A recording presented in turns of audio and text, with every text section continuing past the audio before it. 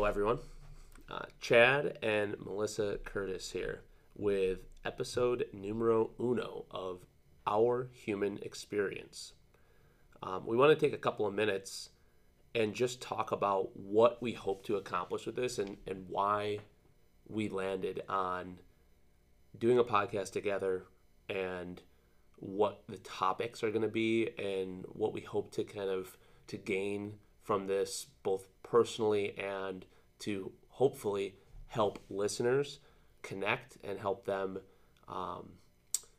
gain some valuable insight, some valuable information out of the discussions that we have both between one another as well as with the guests that we bring on. So let's start off with introducing my lovely, beautiful co-host and wife, Melissa Curtis. And Melissa, just a little bit of background about yourself, why you wanted to start this podcast with me and what we're hoping to do, and then I'll share the same when we're all done. Sure. So, where do I start? I'm a wife, a mom.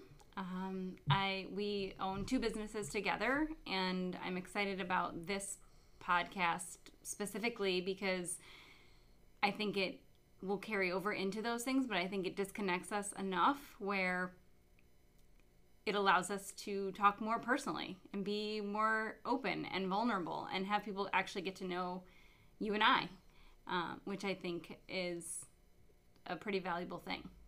So I'm excited to talk on the topics of lifestyle. I'm excited to talk about some nutrition stuff. I'm excited to talk about being a parent. So I think the things we're going to bring to this podcast are going to be pretty helpful and pretty profound for people. Yeah, that's awesome. And I think, obviously, we've, believe it or not, had some discussions about this prior to getting on. And I believe that Melissa touched on something here that I think is interesting, in that this just seems like a fun and hopefully helpful thing to put out into the world. And it's a place for us to kind of distill some of our ideas and thoughts around our own experiences and the challenges that we've come up against, the successes that we've had, some of the struggles, the lessons we've learned, but also bring other people on that are in our lives personally, professionally, members of our communities that we can bring on. They can also help to share some of those same things. So I'm hoping that we can really cover a broad base of topics on this and not and kind of step away from this movement specific narrative with kinetics and diet and lifestyle specific narrative with Be Well Blueprint, both of those things being really valuable and important parts of our life, but they're not the only parts. And I think a lot of our discussions that we've had over the years have been around finding ways to interconnect those things into our lives and also have the rest of our lives support them, and that it's not just what you eat and how you exercise that makes you healthy and happy and able to live your life to the best extent possible, right? It's not just those two elements. Those are two important elements, but there's a lot of other things, and there's a lot of lessons that have been learned along the way, and that will continue to be learned, that we hope to dive into. And I'm excited about that. I'm excited about some of the guests that we put down, bringing in people from all different walks of life with different types of insights and ideas and lessons to be learned. So I'm excited about this because it feels fun, and it feels like just like different and hopefully helpful. And for those of you that do know me, goddamn, I love to talk. It's fun. It's interesting to me, especially when it's with interesting people. So, we landed on this idea and even the title being Our Human Experience, in that part of this is going to be our own personal, as Melissa said, vulnerable openness about some of the things that we've come across throughout our lives, challenges that we've had, how we've overcome them, some of the successes that we've seen, and the things that we notice in our world around us and the stories that we tell ourselves. But also we want to involve the human experience of our community, of the people that we know at large, not just here locally in Rochester where we are right now. But when we think about our human experience,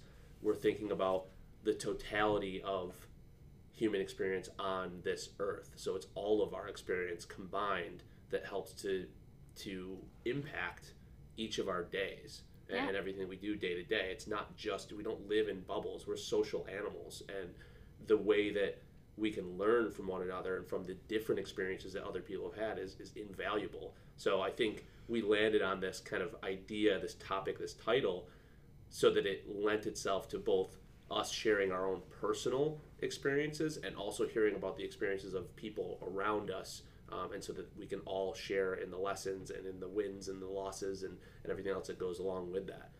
So yeah, that's kind of a little bit about where we're coming from and why we're doing this.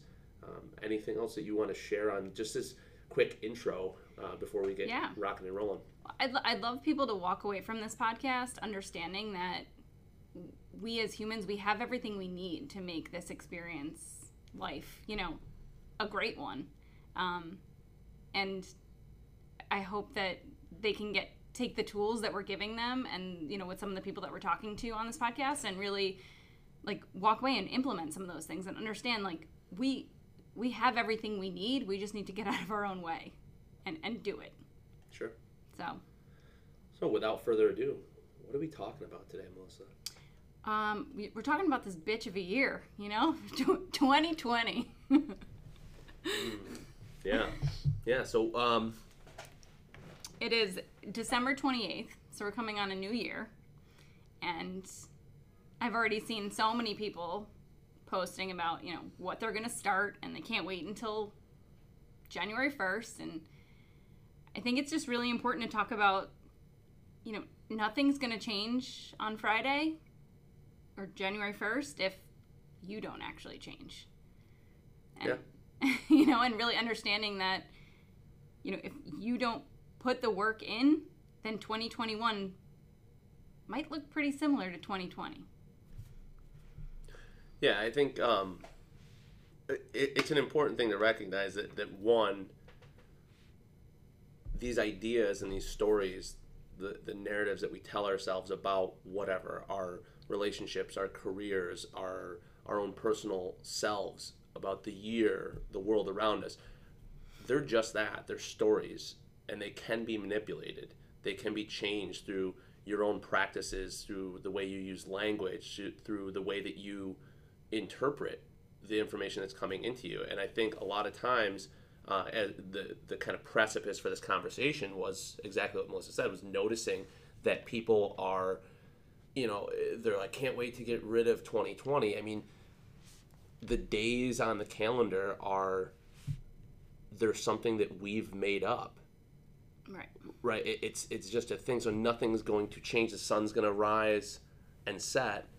And much to your point, if you're not looking at and evaluating and reflecting back on this past year and understanding what wasn't working for you and what needs to change, and you're not taking any steps toward that, then it's likely not to be vastly different going into the future. Maybe there won't be as many outside constraints put on your life as we get toward, into the middle and end of this next coming year. Perhaps this pandemic stuff slows down to some degree or whatever. But the point being, I think what we were really lucky to have in 2020 was some insight into the fragility of our lives, the fragility of our personal relationships, of our lack of feeling fulfilled and purposeful in our work. It really highlighted a lot of things that I think many of us were hiding from and not really taking inventory of. And I know of a number of people early on through some of the discussions that you had and some of the discussions that I had, where we talked a lot about take this time. And then we're talking back in March and April when everything first shut down. Take this time. Look at all these areas of your life, especially things like your close personal relationships and your career. Those take up a tremendous amount of your time and energy, and if you're fucking miserable in them, then what are you doing? Right? And it's not necessarily a call to go quit your job or divorce your spouse or whatever. Maybe that's the right solution for you, but that's not necessarily what we're saying. What we're saying is look at those things. Is there something that you can change personally in the way that you show up in those areas, or is it really just not a good fit for you? Mm-hmm. Is it a an abusive relationship? Is it a toxic work environment that doesn't allow you to really go out there and put the effort in the things that are meaningful for you? Yeah. And if you're not taking time to reflect and take toll on all of those things, then you really can't change anything, right? I know that with a lot of your clients, you start with awareness as kind of one of the first, Absolutely. if not the first step, Yeah.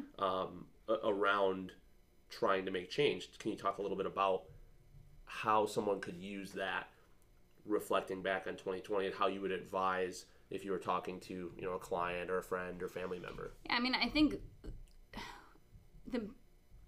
the start of the pandemic, there was an abrupt change that happened, right? We went from one day your kids were going to school and you were going into the office to literally the next day, everything was shut down.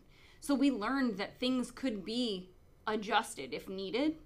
And what I talked to a lot of my clients about, and just people in general, was really looking at like, if things could be done overnight, maybe not perfectly, but if a massive change like that could be done overnight, what could really be done if you do reflect, if you take that time and you look and you say, okay, this isn't working, or what boundaries do I need to set that I need to hold to and talk to I've talked to countless clients about having conversations with their bosses. I mean, during this pandemic, people have been overextended. People are, just because you're working from home, the bosses think that they can push you around, or I have one client whose boss is a single man who doesn't have anything else to do, and he expects everyone else to work 7 days a week, 24/7. And that's just not fair, right? So really reflecting and looking back on, how are you approaching, like you said, relationships, your job, just mindset in general around the pandemic, and around,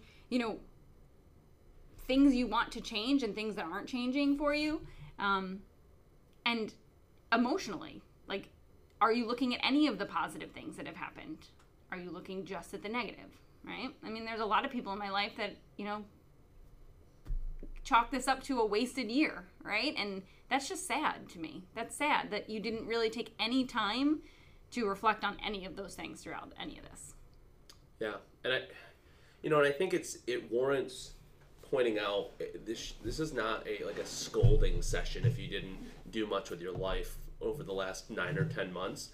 One of the things that we were talking about before, and I think it's worth mentioning, we have a need to connect. We have a need to be able to relate to one another. And it's why you see certain things that build this kind of tribal community or mentality, whether it's something around the way you eat or the way you exercise or the type of hobbies or extracurriculars that you're into. And you have these little communities where you can relate to the struggles and the successes of one another.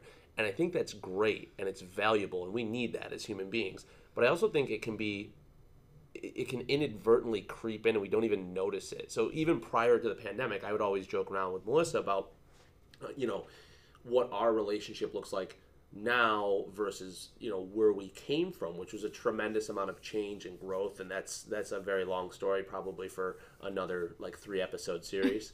But the point being, I would look at some of our friends and family who were in these relationships, and you could almost sense that they were playing a role. Like they were reiterating this thing that they saw on TV, like the sitcom family, where like, oh, the old ball and chain wife and the kids, and it's the same stories, so that you can have the same stories as your coworkers or your friends, and we all just keep saying it, and we create those stories and narratives, and so then we start to believe them. And then we look at someone that doesn't live that way, and we're like, oh my God, look how lucky they are, or look at they just have this thing with their relationship or with their parenting that's just not an option for us, and it's just not true. They just decided to take a different route. Now, there's certainly differences in how relationships function and all those sort of things. I don't want to dismiss that, but a lot of it is taking a step back and saying, what matters the most to you?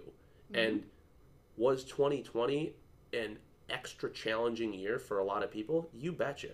Absolutely. Yeah. It absolutely was. Ourselves included, right? To say that this wasn't a very difficult year, that's disingenuous. We can't say that. But to just fall into this narrative where you see everyone else posting online or all your friends like, oh, 2020, hashtag get it out of here, or whatever the fuck they're saying, you know, obviously you can tell I don't pay much attention to any of that stuff because I don't even know what people are saying. But you're saying it, and it's almost like you're just giving in to this idea without even taking a step back and reflecting on what this year could have been for you. Sure. Could it have been the year that, yes, it was difficult, but you could have made a huge change in terms of your profession and the way you approach that, whether it's leaving a job, shifting your business, pivoting, making those difficult changes that you mentioned before, and doing so in an expedited manner. It's almost a blessing that you were gifted with this situation where you had action was forced upon you. You couldn't sit back and like pontificate about like, well, if we started working remotely or if I talked to my boss about it, like, no, we're doing it. Right. And you know, there's pros and cons to that. The big pro is that, like you mentioned, we've seen that you can do it. You can do many of these things. It can be managed. The cons are things like you mentioned as well, where we saw a lot of people that maybe have never worked from home before, and they're willing to extend the boundaries of their workday because, first of all, out of the gate, it was a shit show to manage people, right? And get them on the same page, and you're trying to get these Zoom meetings and all this other stuff, right? Everyone, it was a learning curve, right? And then I don't want it to sound as though you mentioned like bosses kind of in this abusive position of power. I don't think that by and large a lot of those people were coming at it from a malicious standpoint. No, I think it was just feeling lost and out of control and just trying to exert some control and trying to step up. I mean, you got to remember, anyone who is a manager or a CEO or anything like that, they're under arguably more pressure with everything that went on than the rest of their employees, because the rest of their employees are the people that they're there to keep employed and take care of, and et cetera, et cetera. But I think that, I'm sorry, I didn't mean to cut you off, but I think that it's important to recognize that if you don't stand up for yourself and say, no, I'm not going to work 80 hours a week and be available until 7 p.m. on Saturdays, when prior to this I worked Monday through Friday with no overtime from 9 to 4. Yeah. There's no reason that, yes, there's some extenuating circumstances. Maybe you got to put a few extra hours in throughout the week, especially early on, like we mentioned. But there's no reason. The number of people that you and I talked to who were working close to double the hours they were before, that's uncalled for. There is no reason at that. But if you let that happen, it will continue to happen. We are creatures of habit, and the more disconnected we are, the easier it is to take advantage of one another, not even maliciously, just unknowingly. So if I'm that supervisor and I'm like, hey, I know that I can call Johnny at 8:30 at night on a Tuesday because he answers all the time and he carves that time out and has the conversation, I'm going to keep fucking calling Johnny. I'm just going to keep doing it. Right? And we're so connected via our phones and our email and everything else to more work. It has access to us at all points throughout our day.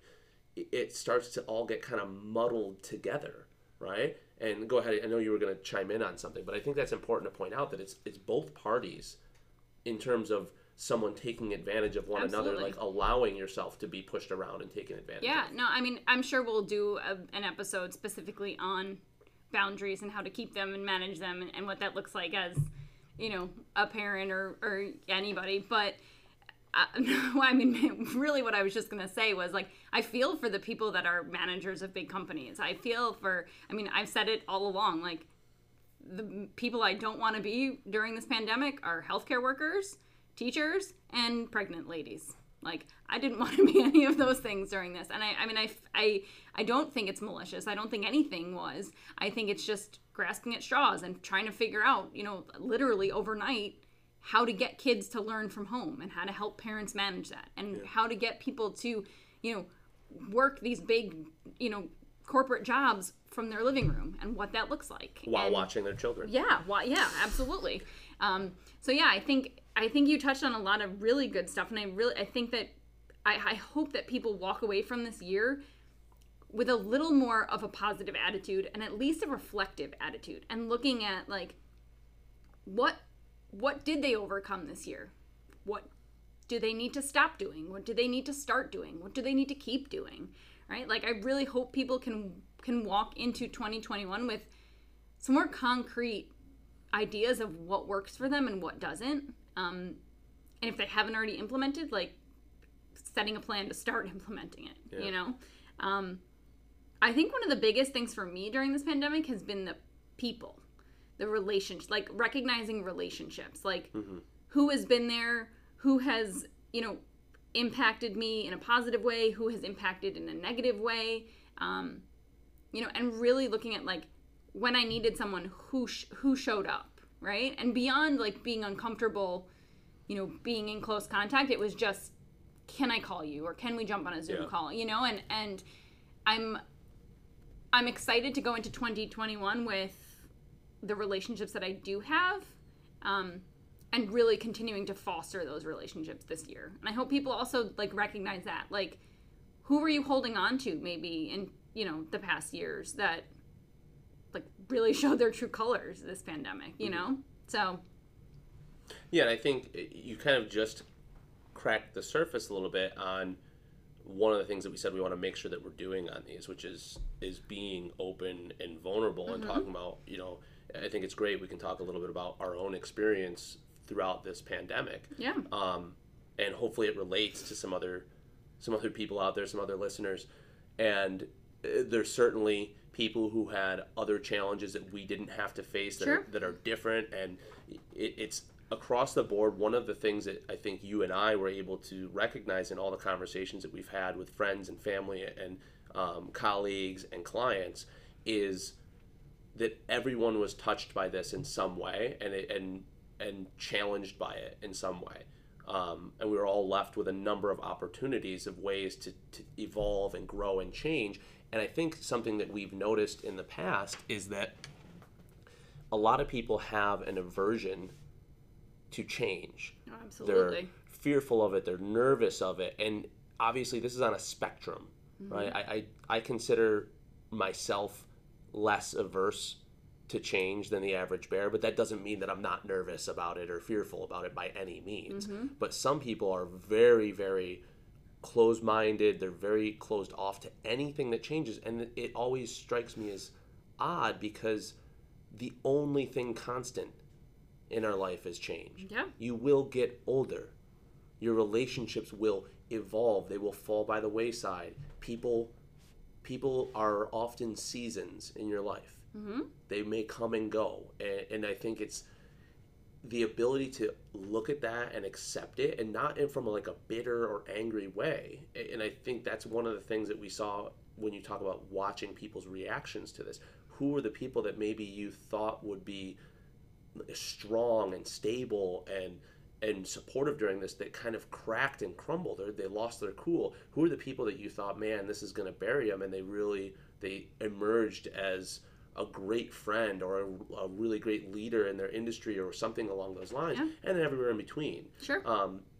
And even as time evolved, how those things change.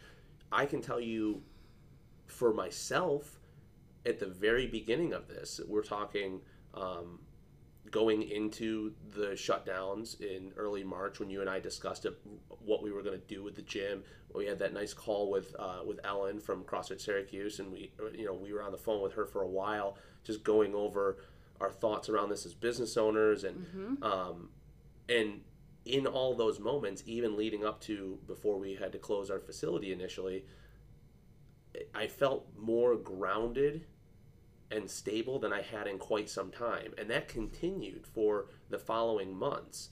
And I was personally in a really, really good headspace.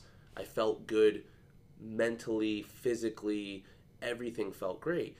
And at a certain point, about three or so months in, you and I switched our schedules, and I went from having a lot of time at the gym and working to being mostly at home, and you were mostly at the gym, And so we kind of reversed those roles, and we saw that both of us were really struggling when we were at home, being the solo parent all day, every day, with no relief ever with a 2-year-old and a 5-year-old. And I think that, like, I think it's important to recognize that a lot of times when we look at people who we deem they kind of have it together, or they seem like they're doing well, and this was something I brought up on some of our client calls, was you may see that person who's reaching out to everyone, they're checking, they're the caretaker, they're supporting everyone.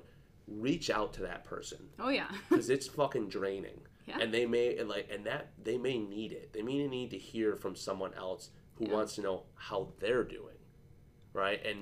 And so I thought that was really interesting to watch our own dynamics shift, and our own personal health was impacted, where I felt like I was getting healthier and feeling better every day in the initial portion of the pandemic, and then when we switched, or the shutdown rather, and then when we switched, it kind of role reversed. You were feeling better, you were feeling motivated, and I went the other way. Well, I think this has been difficult for especially our 5-year-old daughter. Yeah. Too. So being at home with them and really not knowing how to help her, I think took a lot more out of us than we maybe thought. Yeah. And again, not really having a set schedule with them, and trying to get them on Zoom calls when they didn't want to go on Zoom calls, and all of that. But I was very grateful for how you approached it in the beginning, and it really kept me grounded. And then I think having clients that, like, I'm so grateful for the clients that stuck around with us through this, because that kept me grounded. Mm-hmm. And it really, like, helped have a purpose through all this, and really knowing that you're helping someone through a difficult time it's powerful, it's impactful. So, well, and it also goes back to what we talked about a few minutes ago, that this past 9 or 10 months has really isolated a lot of people, more so than they already were prior to the shutdowns, right? And so by being connected, and actually deeply connected, not just surface level, hey Bob, how you doing? Oh, I'm good, see you later. Real meaningful conversations, it allows you some insight to say, oh my God, I should be grateful for this, that, and the other thing in my life, mm-hmm. because man, this other person, they're struggling with these things that I don't even have to navigate right now, and they're also struggling with some of the same things that I am. I'm not this unique snowflake that has my own problems, and no one else can possibly understand. Anyone who has kids during this time, and it doesn't really matter the age. I would say, like, our youngest daughter, Aubrey, she is 2.5. So she had just turned 2 at the very beginning of the pandemic. For her, it wasn't a big shift. She was happy to be home, but once you get much beyond that, I mean, yeah, it's impacting kids of all ages. Yeah, and in different ways, right? Yeah. But it's easy to look at that and be like, oh, this is horrible. And don't get me wrong, there's a lot of negatives to how this is impacting young people. But we also had, at least in our neck of the woods, we had this beautiful summer. The weather could not have been better. And so we spent a tremendous amount of time outside, playing, hiking, doing projects. And it was inspiring at first to see a lot of people doing that in the first month or so, and then it really fell off. And even that, I get it. You and I go through these ups and downs constantly. Probably myself more than you. Well, it's just like a New Year's resolution, right? Let's pull back to that. People thought this was going to be 2 weeks, 4 weeks, maybe 2 months. I had clients cry on the calls when I'm like, prepare for a year. Oh yeah. And it's going to be 2 years, Yeah. So I think that people were like, oh yeah, I'll start walking, and I'll make my own lunches, and yeah, I can do all these things from home. And then they realized it's 4 months, 6 months, 8 months, a year. We're going into a year, and I think that it's it's just like a New Year's resolution. People are gung-ho in the beginning, and then they fizzle out, right? Yeah. Because they haven't actually established the habit and the routine that they need to stay successful. And they haven't actually bought into the idea that they should walk every day. Or right? why? Right. There's no. Why would you do this? Right. How does it fit in your life? So it's not surprising to me that people started off strong and then fell off. It's sad to me, but it's not necessarily surprising. Yeah, I don't think I was surprised. I was just really, I guess I was really hopeful that it would stick and that people would be, unfortunately, sometimes it takes a little bit of fear, but nervous enough about their own health and wellness that they're like, I got to get out of the house. I got to get some sunshine on my skin. I got to be more active. I got to be more conscious about, how I fuel my body. And those are, like we mentioned before, those are kind of the stepping stones. Those are the first steps into health. And then you can really start to, as you hone those skills, you can start to look at things like your fulfillment via your profession or your purpose, your relationships, both intimate and, professional, and all those, just all the people that you engage with. And you can start to evaluate all these things. And I think the biggest thing in terms of finding consistency is you find these things that actually fit into your life the way that you would want them to versus what you're being told by someone on social media needs to happen. Yeah, I mean, I've said it a million times to ask my clients, if you have a list of things healthy habits that you want to get done every day, and it's causing you more stress to check them off or not check them off, they automatically become unhealthy habits, right? Like if drinking more water and exercising every day and making sure that you're checking all these things off, if not doing them one day causes more stress, it's no longer a healthy habit. Well, I think maybe you just need to reevaluate how you're doing absolutely. it, right? It's not to say that they're not healthy habits. They obviously they are. The way you're approaching them is not the way that's going to work for you. Exactly. And we've done it a million times. We've tried things that are, we take on too many things all at once. Oh yeah, we're change everything at once, people. And I think, and because we're excited about it, and there's a burden of knowledge and there's a burden of interest. We look into these things that, like, oh my God, I haven't. Look at all this information I'm finding on breath work and on meditation and on language skills and beyond things like exercise and food. It's all of those things. But even being able to, as parents and as business owners and, up until very recently, not having any local family or anything to help with any of that, is where do we find space to even take a moment to think about those things? And I think that was probably the biggest thing that gave me a sense of balance, and I don't want to say control, because I think that's why a lot of people lost their shit this year, is this realization that 2020 presented them that, like, you don't have as much control as you like to believe that you do. Absolutely. Over all these external factors. What you do have control over, what you should work to have control over, is your response to those external influences, right?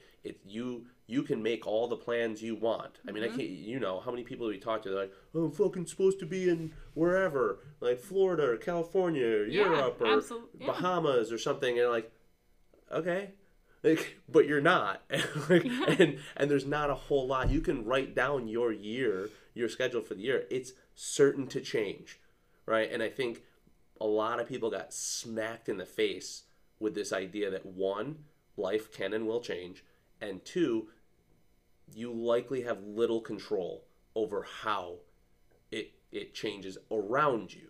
You can exert a tremendous amount of control over how you change and evolve and grow, but it is an active and attentive process. It's not passive. And I think that's what we slipped into, and it's one of the conversations that we've had a number of times regarding this year, and one of my biggest concerns. So just I'll kind of tie some of this stuff together. So the first portion of this, you and I throughout this pandemic have teeter-tottered in terms of making good, positive health choices and how those things impact the way that the two of us communicate. They impact the way our relationship with our children, the way that we engage with our children. Again, in the spirit of being vulnerable here, like, we had an instance a couple of weeks ago where, like, I just lost my shit and yelled at Dylan, our oldest daughter. I yelled at her, and she was being a pain in the ass. Right? She was doing something intentionally. I don't even remember what it was because it wasn't that big of a deal. And I got really upset with her, and I yelled at her, and was unnecessarily mean to her. And you told me to get out of the house and go away and like cool off, and you said it right to my face. You're like, that was not about her. That's about you, right? And you're 1,000% correct. This is weighing on us as it is many other people, right? And for me personally, we added into, I hurt my back in early August.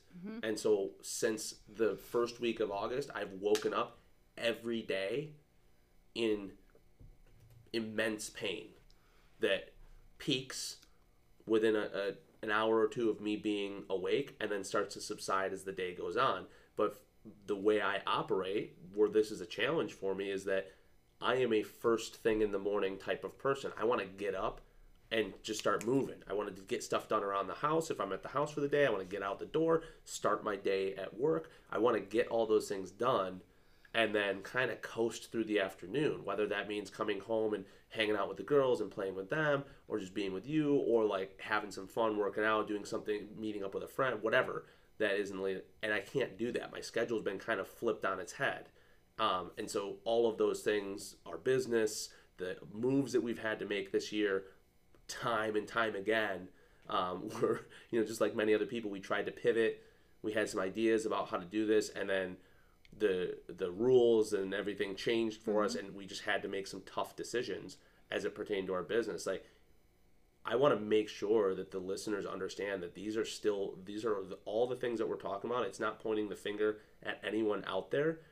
It's all of us, and you and I are included in these experiences as well, in terms of how this year has played out. But within all of that, I think the value comes back to, can you find all of those silver linings? Because as much as everyone's got their own dark clouds for what this year has meant for them, everyone's also got a silver lining around each of them. We mentioned the summer itself around us was beautiful. We did a ton of stuff outside. We had a lot of time with our girls, which is really important to both of us. And yeah, that can be stressful at times, but at the same time, it deepens our relationship with them, and it's challenging, and you're forced to come up with solutions. You mentioned, Dylan being really upset about this, and it's hard.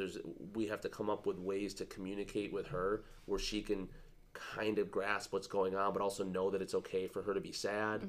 I just have the memory of coming home, a month or two ago, and she was so deeply upset and was just crying about being on a Zoom class again. And she couldn't articulate it, but it was almost like you could sense that she felt it happening again.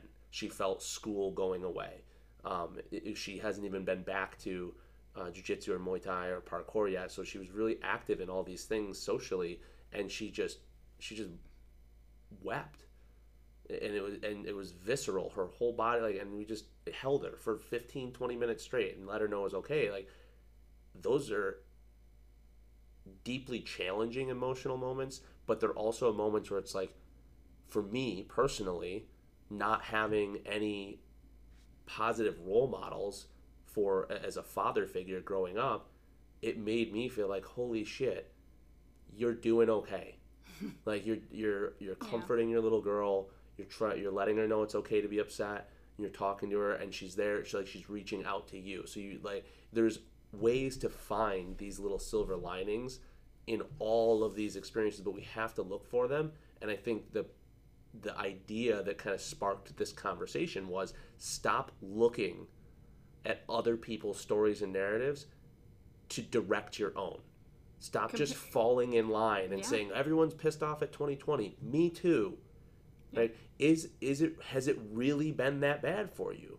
Because there's a spectrum in terms of how impactful this has been for some people, and I think it's really, really beneficial if you can take an honest approach to stepping back and reviewing what this year's meant, and looking at how you've reacted to things, what you've done well with, what you could improve. You said it before. What do you keep?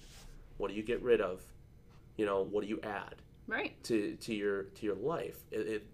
For anything, people, habits, foods, exercise programs, living situations, whatever it might be. There's a lot of stuff that you could look at over the course of this year.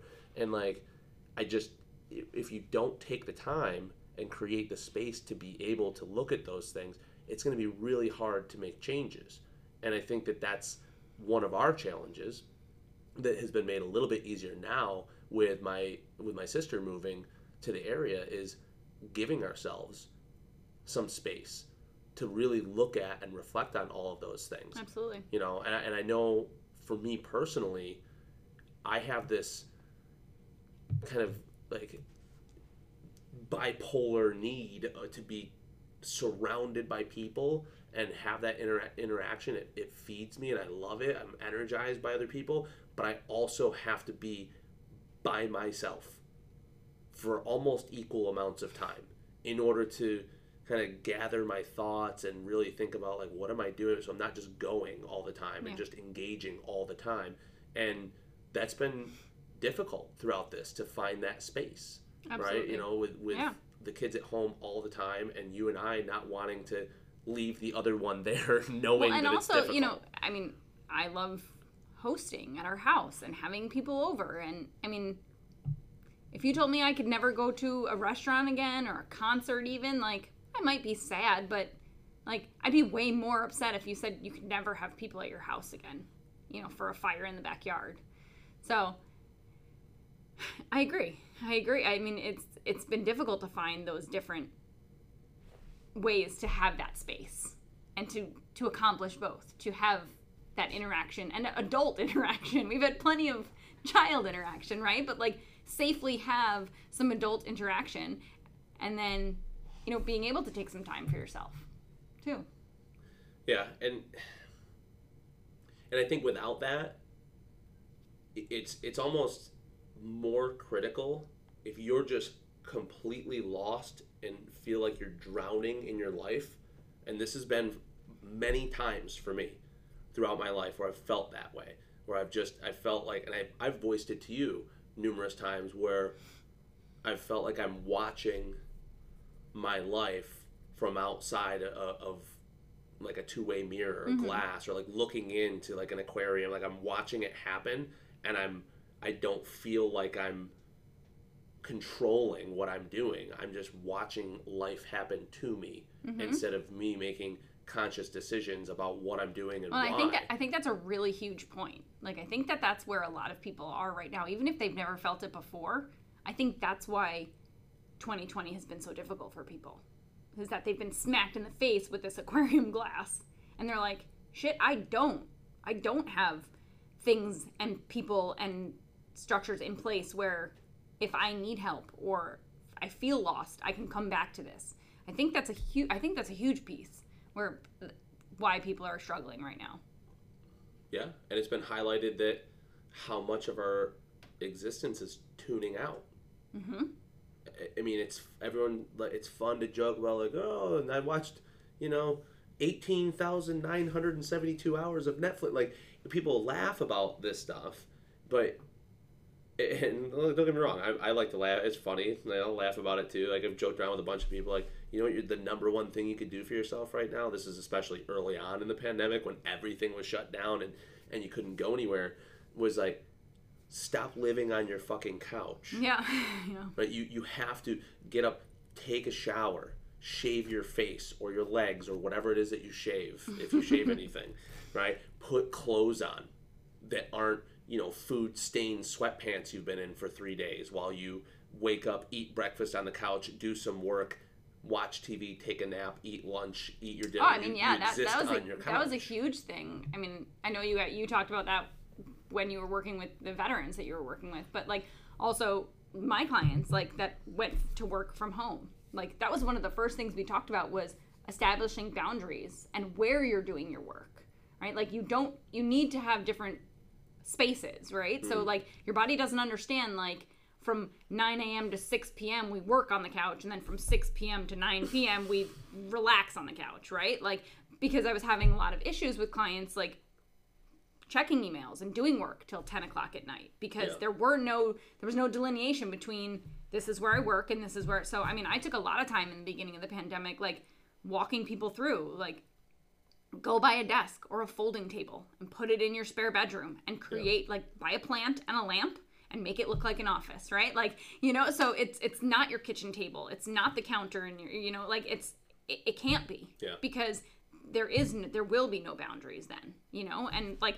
that and alerts, like turning off all dinging alerts, right? So that you couldn't be cooking dinner or sitting with your family and hearing your email go off, you know? But yeah, I mean, those are huge things. So I think that, you know, but again, let's bring it back to awareness. So I think if someone's is listening to this and is like, yeah, that was me for all 2020. Like, I watched a ton of Netflix. I went for a walk for the first 4 weeks, and then I stopped doing that and just like drowned in my sorrows. Filled my recycling bin with booze, you know, with beer bottles and booze bottles and stuff. Yeah. You know, it's one of those things. I think you and I were laughing early on that the first drink that we had during the pandemic was like 3 months in. Yeah. It was something to that effect. Like, and it's not. And it was because we wanted one with like pizza or something. Something. I don't remember what it was. And it's not even like, look how great we are. It's just an example of something that's just not.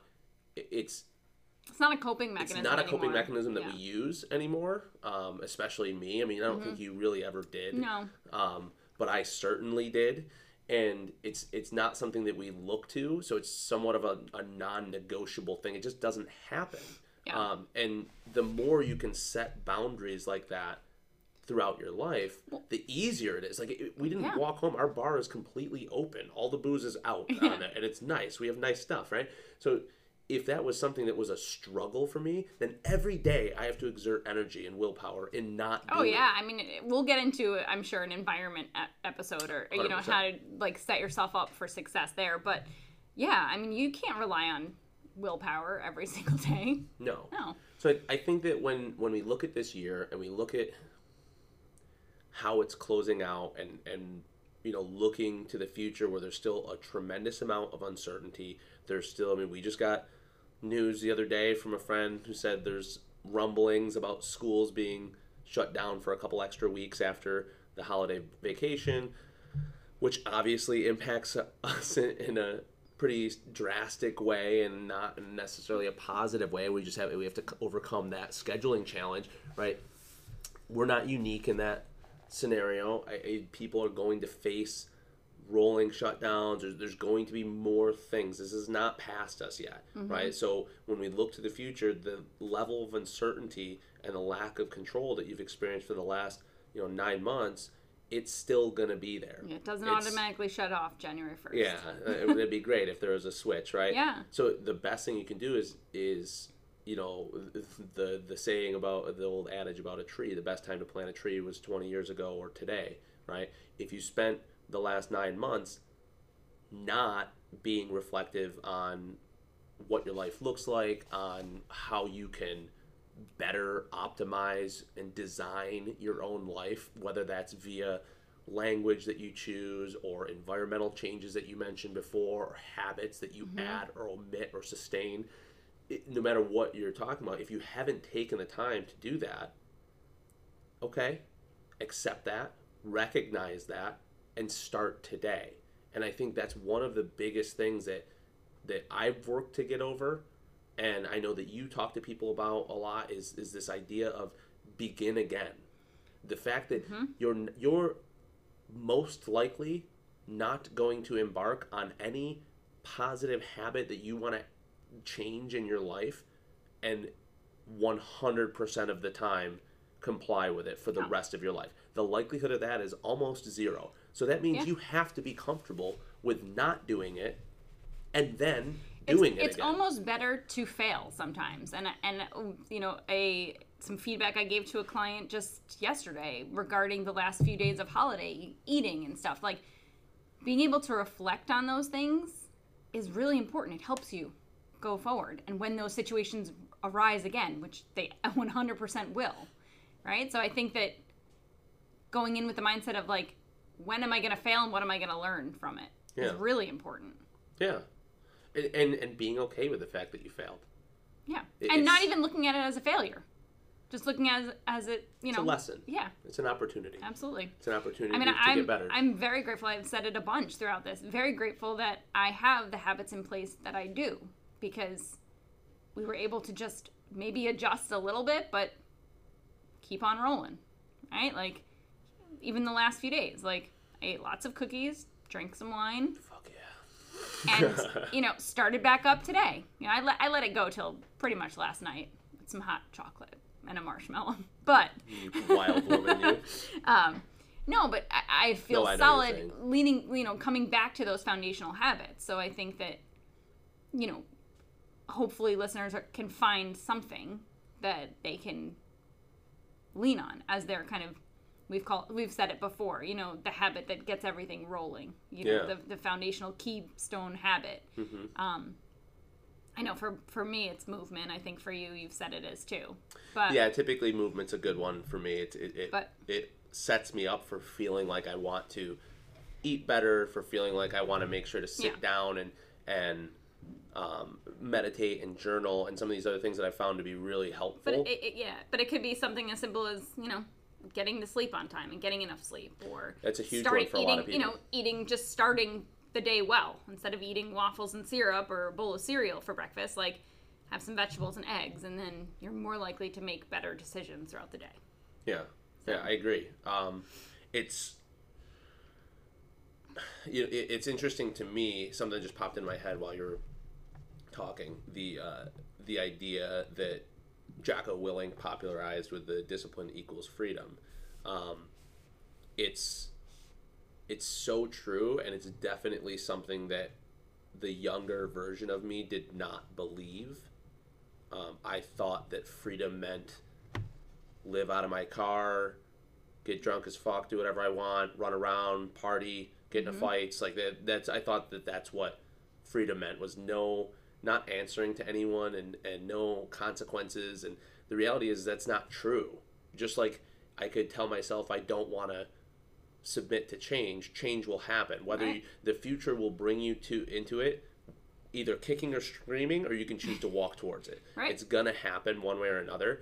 And to think that like having freedom means you get to do whatever you want, there's no consequences. There's always a consequence to all of our choices, good or bad. It doesn't have to necessarily be negative, but there's always an outcome, and it might be immediate, it might be long lasting, right? And I think that this idea that people are like, well, I don't want to exercise, or I don't want to eat healthy food. I want to be able to enjoy this, that, and the other thing. You should be able to enjoy those things, but the question becomes, are you actually enjoying it?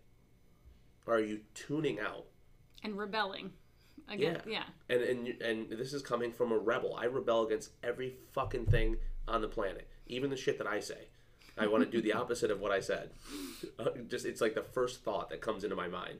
And so I get it. I get this idea of like, I know I should go to bed, but I'm going to watch one more episode of this show on Netflix. Or I know I shouldn't be smashing these cookies, but there's only 6 left, so I'm going to finish them. The problem is, for most people, I think, is that none of these things are instant, right? You don't sleep well one night and you feel great all the time, right? Wouldn't that be great? You don't, turn off the TV one night and now everything's better, right? So it's something that needs to be done consistently.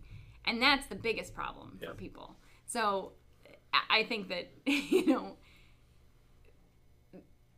having that be, understanding that is important for people.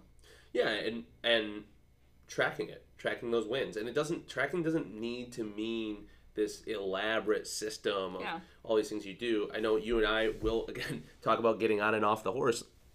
We have a whiteboard up in our room, and we list a series of habits that we want to try to incorporate into our lives. Typically they're daily habits that are on there. Sometimes they're not. Sometimes there's stuff that's every week or something like that. But even that, we kind of wax and wane on how much we use that tool. And I know for me, when I feel like I'm really off course, that's when I'm like, let's make sure that I'm using that tool more often, because it helps me to reconnect to those things and to be able to to remind myself to do them, but I don't necessarily use it all the time. No, and But I think it's valuable, though. visuals are valuable Exactly. all the time. You know, for having those little checks that you can look absolutely. back and be like, look at all my checks. Well, and again, you need to come back to how you approach it and how you react to it, right? Like, there was two of mine are shut off the TV by 9:30 and then shut off lights by 10, right? And for a good amount of days in a row, there were X. I either check them off or a X, right? And there were a lot of X's on those two things. And it was just a reminder that when you feel like shit, or you're not, you know, recovering from your workouts, or your body doesn't do what you want it to do, like, go back and look at all those X's. Yeah. Right? You know, and I think visuals are wildly beneficial. And also being able to recognize, I did those things. My parents were here. I wanted to stay up and spend time with my family that I don't normally see, sort of thing. Like, you can tell yourself, like, well, yeah, I did. I made the choice. I made a conscious decision to watch a movie marathon. Yeah. Or I made a conscious decision to not read or to stay up a couple hours later than I normally would because I was with people and in relationships. Or, fuck, maybe you were just with your spouse that you see every day, but you're just deeply involved in a really great conversation and you didn't want to just go to bed and wrap it up. Like, I think a lot of times we equate this idea of having discipline and creating these habits with restriction and confinement, that you can't have any sort of kind of fluidity to your life, that there's no spontaneity left. And in reality, it should be a tool to kind of to efficiently get the stuff done that you want and need to happen in order for your life to run smoothly, for you to feel good, for you to feel motivated about what you're doing, to leave you space to be spontaneous. For me, it's become like home base, right? Like, that's my equilibrium, right? Like, I should go to bed by 10 o'clock. Yeah. But if it's something special or not, and I want to stay up, I decide to stay up later, like, how do I mean, a lot of people call it falling off the wagon or falling off track, right? I don't really have a track. I don't like that phrase, but when I feel like I'm off track, I know how to get back because I have that equilibrium. Sure. Right? So that's why I think having habits and like that baseline is so important, because yeah, I could eat 15 Christmas cookies, but when I decide I want to stop doing that, where do I go? Back to home base. Yeah. Right?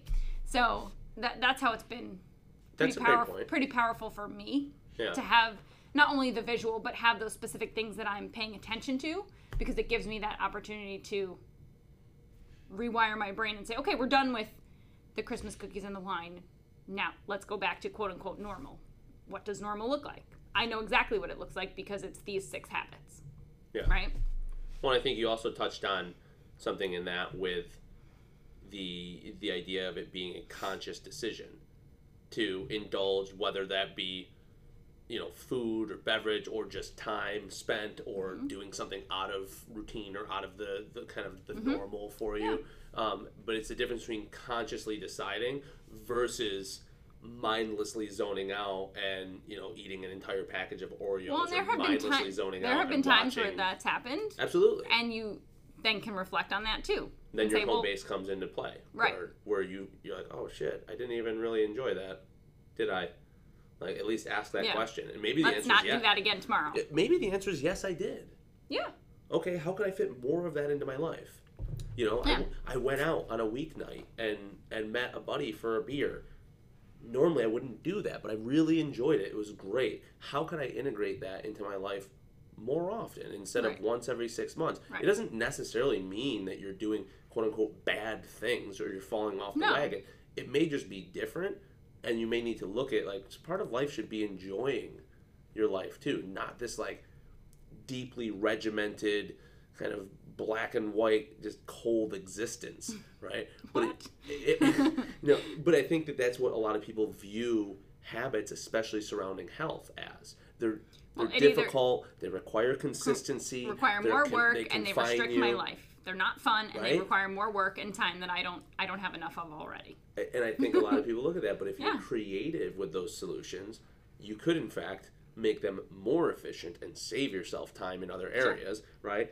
If you can find ways to connect with other people that value those same things, then it can feel more enjoyable. I think a lot of the reason that people feel like it's not enjoyable or that it's overly restrictive to have these positive habits in their life is because, again, going back to social narratives, just like 2020 sucks, get the fuck out of here. That narrative that people are putting out there, it's the same one when people are like, go to the gym, eat vegetables, or whatever the whatever the thing is. Or have a difficult conversation with someone I love. It's these things that, yes, they maybe they're challenging at first, but ultimately they're really not once you get past that story that you keep telling yourself that they are and that other people are telling you.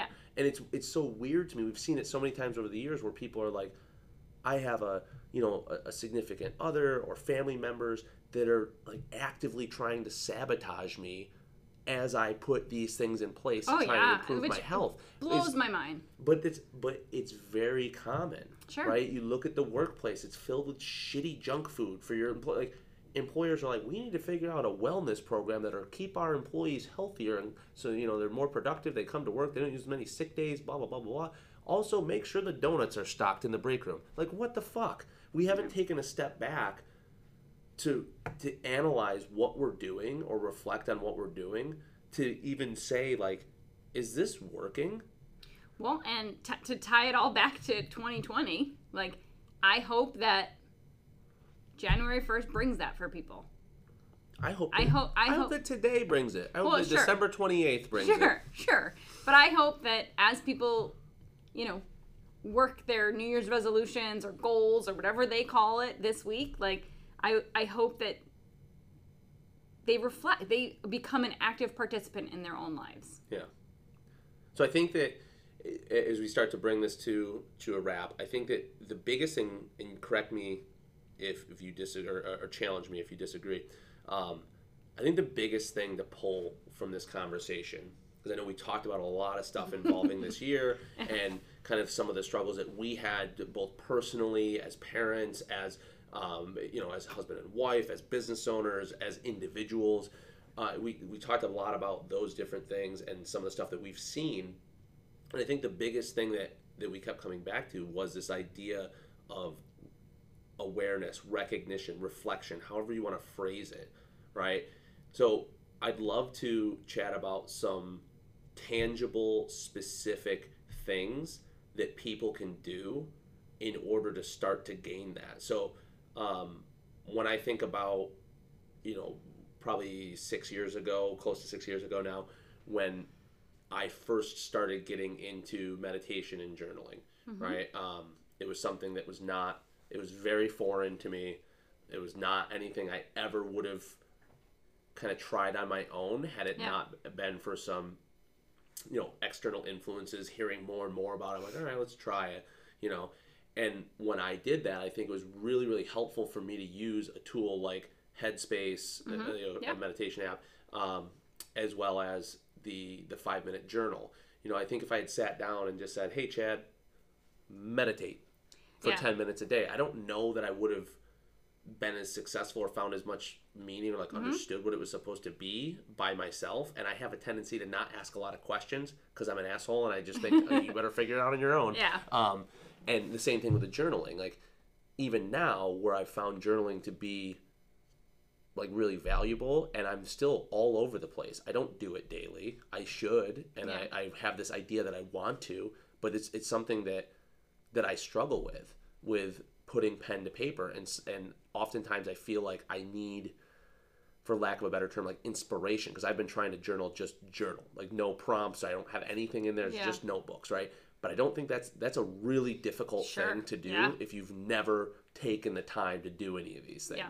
So I'd love to talk a little bit about like what are a handful of real kind of tangible, specific ways that people could take a step back and take some inventory on their relationships, on their own personal health, on their mental health, on their profession, their career, the things that they're doing there, their roles as maybe a parent or a spouse or any of those sort of things, where they can take that first step of building awareness so they can see like, okay, where the biggest bang for buck for me right now is doing this and this, not these things that everyone else is saying you're supposed to do or that's being advertised to me. Maybe those are valuable, but I kind of already do them. These ones I'm totally neglecting. Yeah. And it'll have a trickle-down effect on everything. So what do you think are some really helpful, just nail on the head, simple, tangible things? You sit down, you do it. You have no experience with being reflective on anything. You're just a fucking drone that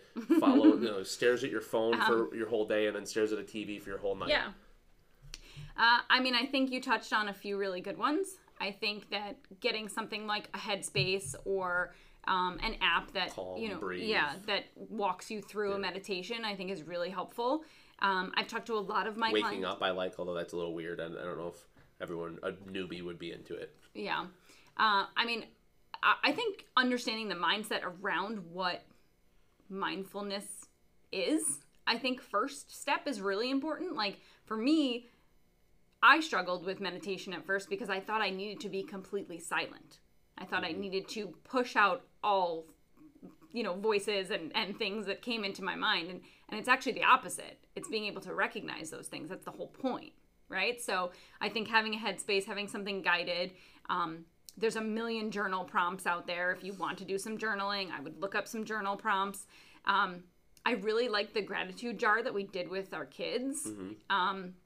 I think whether you write down something quick, put it in a jar, and then look at it at the end of the week, or people do it I think that would have been wildly beneficial for people in 2020, right? Because then this week they could have looked at all those good things that happened in 2020. And I think that's especially nice if you have a family. So if you are a parent because I know for us, when we would read through those on like Pizza Friday, we'd take them out and read them. There were a lot of times where the girls would put their stuff down and maybe you weren't home for it or I wasn't home for it. The other parent was there, and so you didn't know what they wrote, and it was really it's really heartwarming to see some of the stuff that they wrote, and some of it's really silly, and it reminds you to be thankful for shit that's not earth shattering. They'd write something like, "I'm thankful for my my rainbow cup." Yeah. You're just like, okay. Yeah. So I think doing some sort of gratitude, something, journaling, I think inventorying your social media is not necessarily mindful. Like really going through and looking at like who you're following and why. And really just being more attentive to like what you're consuming there, I think is really helpful. And limiting your time doing that stuff. Yeah, I mean, we've talked about it before. What you consume consumes you. Yeah. Like, it does. And I think just finding space for quiet. So whether it's, 5 minutes in a static back position or a butterfly pose or something at the end of your workout and breathe, doing that. Whether it's like not driving to work with a podcast or music on and just being silent in your car without your kids. I think coloring, the adult coloring books have been really helpful for me. It's something that I really enjoy, where it's like still a creative outlet, but it's not creative in the same way where I'm writing programs or creating content for work. Yeah. So like still being creative, but not having your brain work in the same way. Well, I think it's important to recognize that obviously, people listening have a host of different living situations. Someone might be single in an apartment. Someone might have 3 or 4 kids and a spouse. Someone might be living with a boyfriend or girlfriend or husband or wife or something like that. And so I think there's a lot of value in, you touch on like the social media thing, which is almost more of an environmental shift, which is, it's still great. Like do that. That's part of your environment. It's part of what you're consuming, right? But even taking that inventory of your schedule. Like something as simple as using, again, there's a million apps out there. I've used one called A Tracker that I found really helpful. Like using an app or just simply tracking your day yourself, whatever kind of makes the most sense for you. Do that for a week or 3 days or 4 days. Noticing See time where you sucks spend your time, right? And then start to poke holes in it. Is this serving me? Is the 45 minutes I spent scrolling through Instagram while sitting on the shitter, did that make me happier? Did it inspire me to do something? Maybe it did. I don't know. Yeah.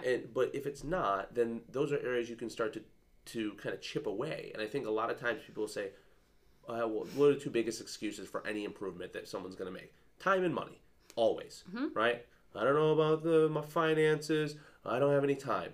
We all have the same 24 hours in a day, and there's people that do amazing fucking shit with their 24 hours. Yeah. Right? So there is a way to find those gaps and those holes in your life. And it may look something like, if we shift it back to some specific tactical things, one, starting out with analyzing your schedule.